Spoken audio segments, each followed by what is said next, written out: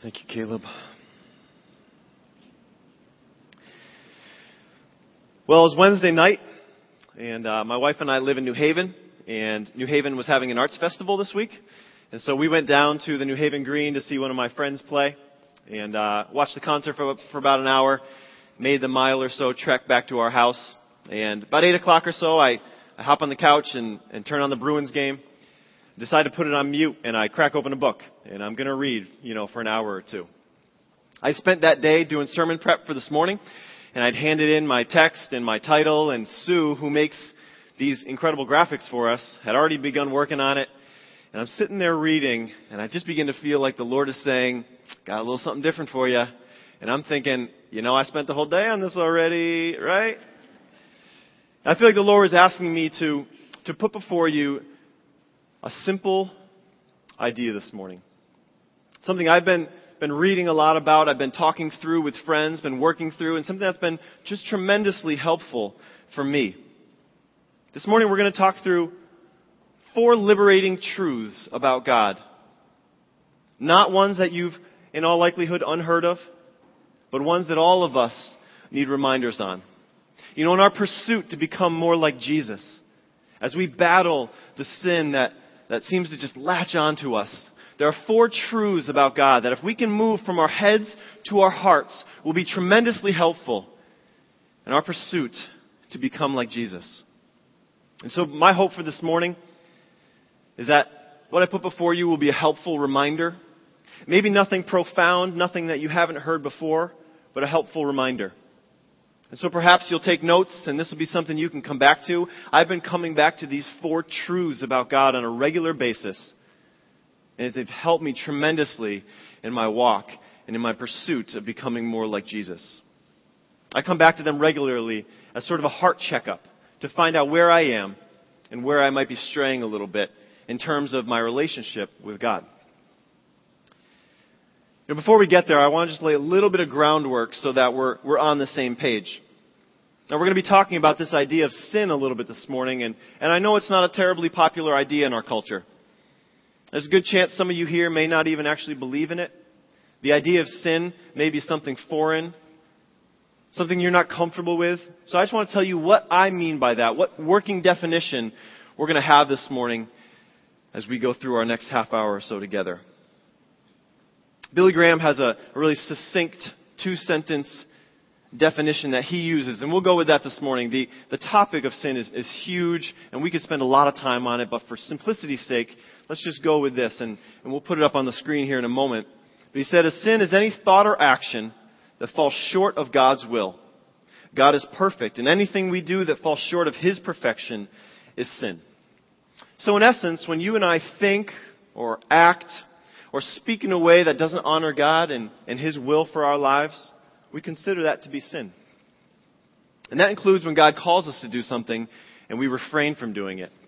That we call the sin of omission versus commission when you actually do something. And the Greek word hamartia that we use to translate into English as sin is a word that literally just means to miss the mark or to fail in duty. But for most of us in this room, defining sin is not a problem. When it comes to this topic, our problem is not in trying to figure out what it is. We're quite familiar with it in our lives, are we not? Most of us can understand and relate to the words of Paul in Romans 7, where he says with angst in his voice, "For I desire to do what is good, but I cannot carry it out. For I do not do the good I want to do, but the evil I don't want to do, this I keep on doing." And this is Paul, one of the heroes of our faith, writing these words. And I know I can relate to that. The question that we're going to wrestle with is not the what of sin in our lives. It's the why. Is it because we just don't care? Is it because of just willful disobedience at times? Do we think we know better than God? The Bible has an answer for us in this question of why. The Bible tells us that the root of our sin is in fact unbelief. That the root cause of what's driving us to stray from God's will for us is that we fail to believe something specific about God as we should, and that behind our sin is a lie or an unbelief in the character and nature of God.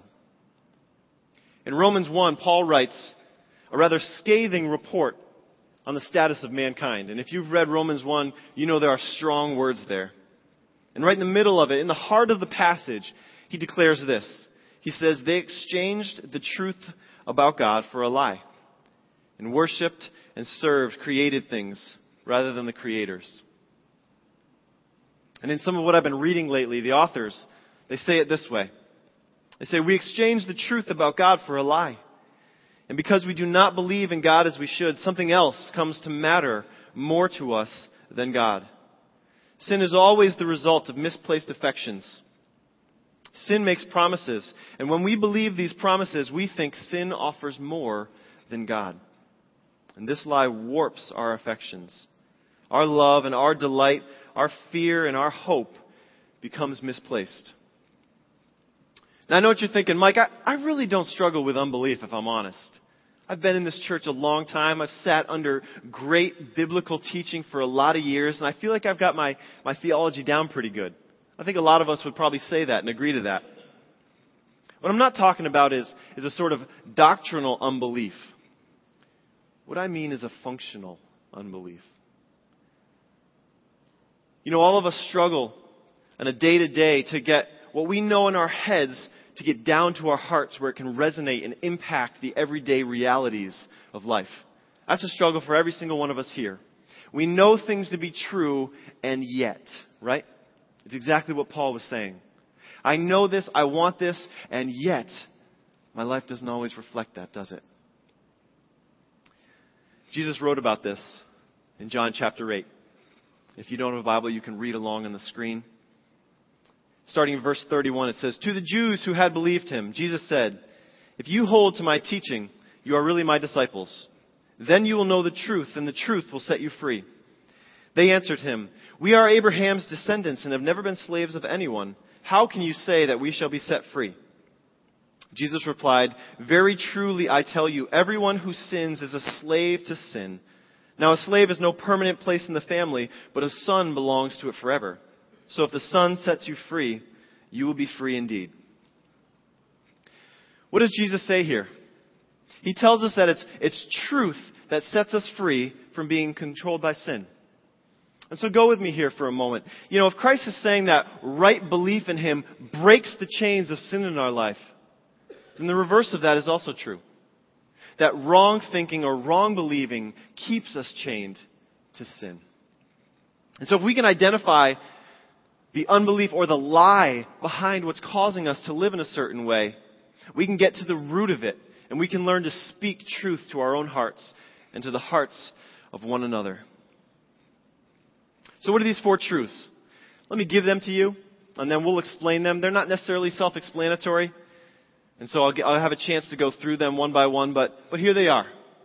God is great, so we don't have to be in control. God is glorious, so we don't have to fear others. God is good, so we don't have to look elsewhere. And God is gracious, so we don't have to prove ourselves. Let's look at that first one. Truth number 1, God is great. And by that word great, we're talking about the sovereignty of God. The Bible is chock full of teaching that God is in control of all things. And that as our Father, we can trust Him with our lives. We can trust His sovereign rule over us. And if God is in control, then the fact is you and I don't have to be. We don't have to have tight reins on everything in our lives. You know, we see this happen in relationships sometimes. I know I do. When I fail to believe that God is ultimately in control, I begin to micromanage relationships a little bit. Because I feel like if I don't step in and correct something I see, then it's all going to unravel. We don't believe in the sovereignty of God. It negatively affects our abilities to talk to others about Him. Because it's hard for us to trust His will for someone else's life. We want to be the controlling factor because we put so much weight on our shoulders. Or perhaps on the flip side of that, we end up living in a sort of fear. A perpetual fear just just comes up in our lives because we're not sure what's going to happen next and we're afraid of what might happen. And so it leads to indecisiveness. Or it leads to us when God calls us to step out in faith, we hold back a little bit because we're afraid. And if God is calling us to risk or to step out in faith, we can do it because we trust that He is in control. We can give people space to learn and to grow because God is in control. And it gives us freedom to love others. It gives us freedom to step into those things He calls us to because we trust Him with our future. We trust Him with the life that we have 20 years from now because He is great and He is in control. Number 2, God is glorious, so we don't have to fear others. Most of us, if not all of us, are naturally bent towards wanting people to like us. God made us to be people of community. We love friendship. We love that part of life. And a natural outflow of that is that, we care what people think about us. And we know that in and of itself isn't wrong. But like everything, we as humans we can take things too far and bend them a little bit. And so what happens is we begin to care more about what other folks think about us than what God thinks about us. We care more about the approval of those around us than we do about the approval we have in Christ from God already. The fear of man, as the Bible calls it, is craving the approval of others to a level that is harmful in our relationship with God. So perhaps we know someone that we love who is making a decision that is not good for them, and we can see what's going to happen. We trust God in number 1. God is great, and yet we feel Him calling us to be His agent to step in and have a hard conversation with them. But we shy back because we're afraid of upsetting them. We're afraid of what might happen in our relationship because we so crave their approval that we shy back from what we feel God calling us to. Because we might be scared they'll be upset. Or maybe we avoid making difficult decisions because we are afraid of people's reactions. But here's the beauty of this truth. If we get our hands around and our hearts around this idea that God is glorious, then we have freedom. Absolute freedom. Because in the gospel, we stand before God fully approved. And so we can walk with Him in our relationship with Him, and we don't have to fear the approval of others. We don't have to live as that's the ultimate gain in our lives because we have our relationship with our Heavenly Father and we stand before Him approved already. Such a great example of this is the life of Peter. And if you know anything about the life of Peter, he was one of Jesus' closest disciples. And one of the most difficult moments of his life, I'm sure, is that night when Jesus is arrested. And Jesus says to Peter, "You're going to deny me." And Peter says, "Never. I will never." And the moment comes, and 3 times in a row, Peter denies he knows Jesus because he's so fearful of what those around him are going to think or what they might do in light of what's happening to Christ. But then later on in his life, Peter gets his head around this idea that God is most glorious. And I don't have to fear the approval for others. And church history tells us that Peter would eventually give his life on a cross, hung upside down, rather than recant his love for Jesus. That's a radical transformation of someone who functionally unbelieves or doesn't believe that God is glorious, and then it reaches down in his heart and transmits to radical change in his life. He realized that his worth was determined by how God saw him rather than what others saw him. Truth number 3. God is good, so we don't have to look elsewhere. This is a big one for us. When we fail to see that true, lasting joy and satisfaction is found in Christ alone, we begin to look elsewhere for it. And I know you know what this feels like. I certainly know what this feels like. You know the feeling of turning to something other than God, expecting it to fill what only Christ can fill, and it lets you down. And it leads to shame and regret because we're going to things that are gifts, perhaps from Christ, and we're expecting them to fulfill the way Christ says, I only can. Because we don't actually believe that God is good and that He's all we need. So we look elsewhere for it. In the moment of temptation, it's this truth that pushes us through because we say, this thing you've put in front of me, Satan, yeah, it looks good. It looks like it'll bring some pleasure, but I know that God is good. I know that lasting satisfaction is found in Him. And so I can push that aside because my eyes are on God. And I know that He is good. C.S. Lewis, who many know from being the author of the Narnia series, that are being turned into movies. Some of us know he was one of the foremost theologians of the 20th century. And in his book, The Weight of Glory, he writes this. He writes, if we consider the unblushing promises of reward and the staggering nature of the rewards promised in the Gospels, it would seem that our Lord finds our desires not too strong, but too weak.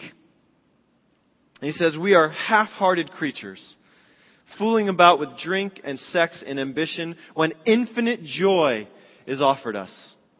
Like an ignorant child who wants to go on making mud pies in a slum because he cannot imagine what is meant by the offer of a holiday at sea. We are far too easily pleased, he said. What is his point here? His point is that far too often, you and I choose to settle for less than what Christ has for us. We settle for less than the deep kind of joy found only in a relationship with our Creator. Because we forget that God is good. We forget that He provides the things we long for. That joy and satisfaction are found in Him alone and not in the things and in the gifts that He gives to us. You think of the example of Joseph. You pick up Joseph's life and it seems like he's been forgotten by God. If you know his story, it's one of difficulty. It's one of pain for most of his life. In Genesis 39, we see that he's finally risen to a place of prominence. And maybe you know the story, but he's overseeing the entire household of the man he works for. And he catches the eye of that man's wife. Let me read for you here out of Genesis 39. It says, now Joseph was well built and handsome. And after a while, his master's wife took notice of Joseph and said, come to bed with me. But he refused. With me in charge, he told her, my master does not concern himself with anything in the house. Everything he owns he has entrusted to my care. No one is greater in this house than I am. My master has withheld nothing from me except you because you are his wife. How then could I do such a wicked thing and sin against God? And though she spoke to Joseph day after day, he refused to go to bed with her and even to be with her. One day he went into the house to attend his duties, and none of the household servants were inside. She caught him by the cloak and said, come to bed with me. But he left his cloak in her hand and ran out of the house. Now I'm sure Joseph was well aware that he could have gotten away with it, that there was a moment of pleasure in front of him, but he, understanding that God alone provides pleasure, was able to run from that temptation. That the deep kind of satisfaction we're looking for is found in Christ alone. And I'm not standing up here saying we don't enjoy things that God gives us, that He doesn't give us good gifts. I understand that and I welcome that. But when we get those things out of priority is when we run into trouble. When we lose Christ as our foundation, we run into trouble. Let's look at the last one. God is gracious, so we don't have to prove ourselves. In the last of the four truths, we're reminded that we're saved by grace. Ephesians 2:8 and 9 reminds us that we haven't earned our position before God. And since we haven't earned it, we don't need to prove anything to Him. We don't need to set out to prove ourselves to others, because who we are and what we are is a gift of God and His grace. Let's watch this video together.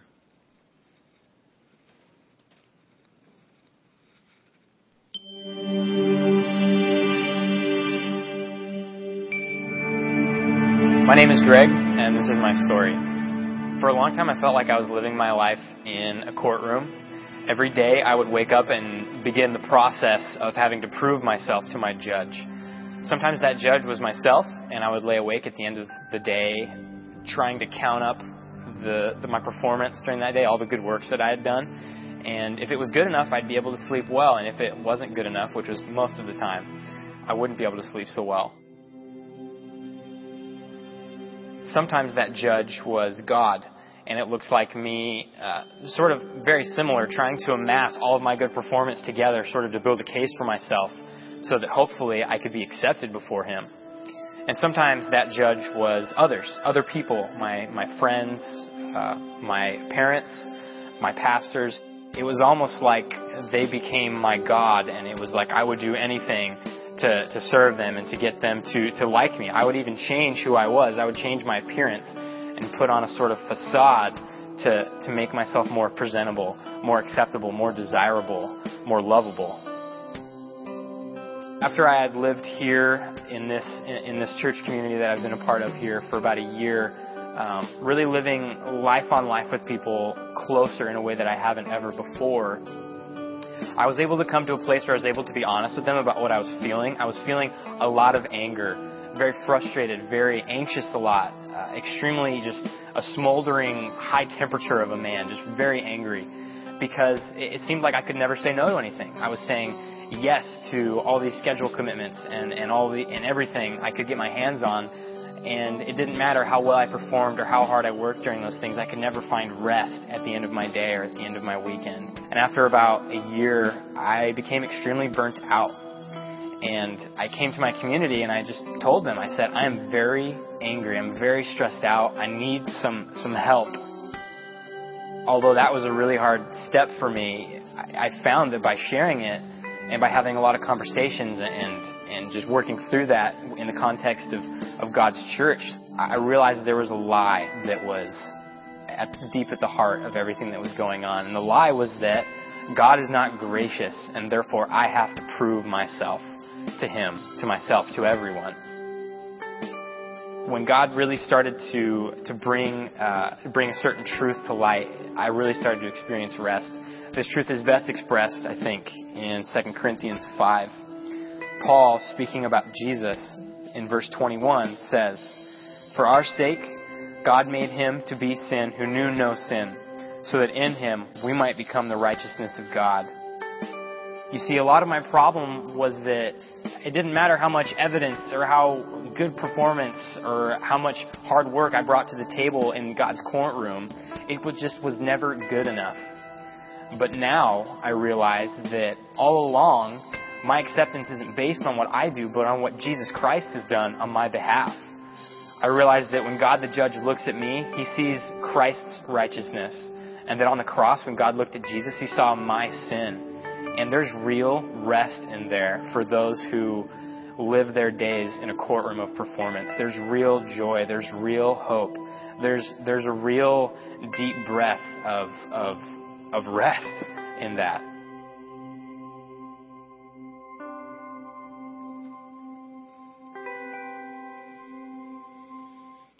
You see, for Greg, his outward struggle was anger. But it was the inward unbelief that God isn't gracious that was at the root of that. You know, maybe you know what it feels like to struggle with anger. Perhaps you've had a hard time controlling your emotions, and I wonder if in your heart today you're able to find an unbelief that perhaps is driving that. Perhaps for you it's an unbelief that God is great, that He is sovereign, that He is in control.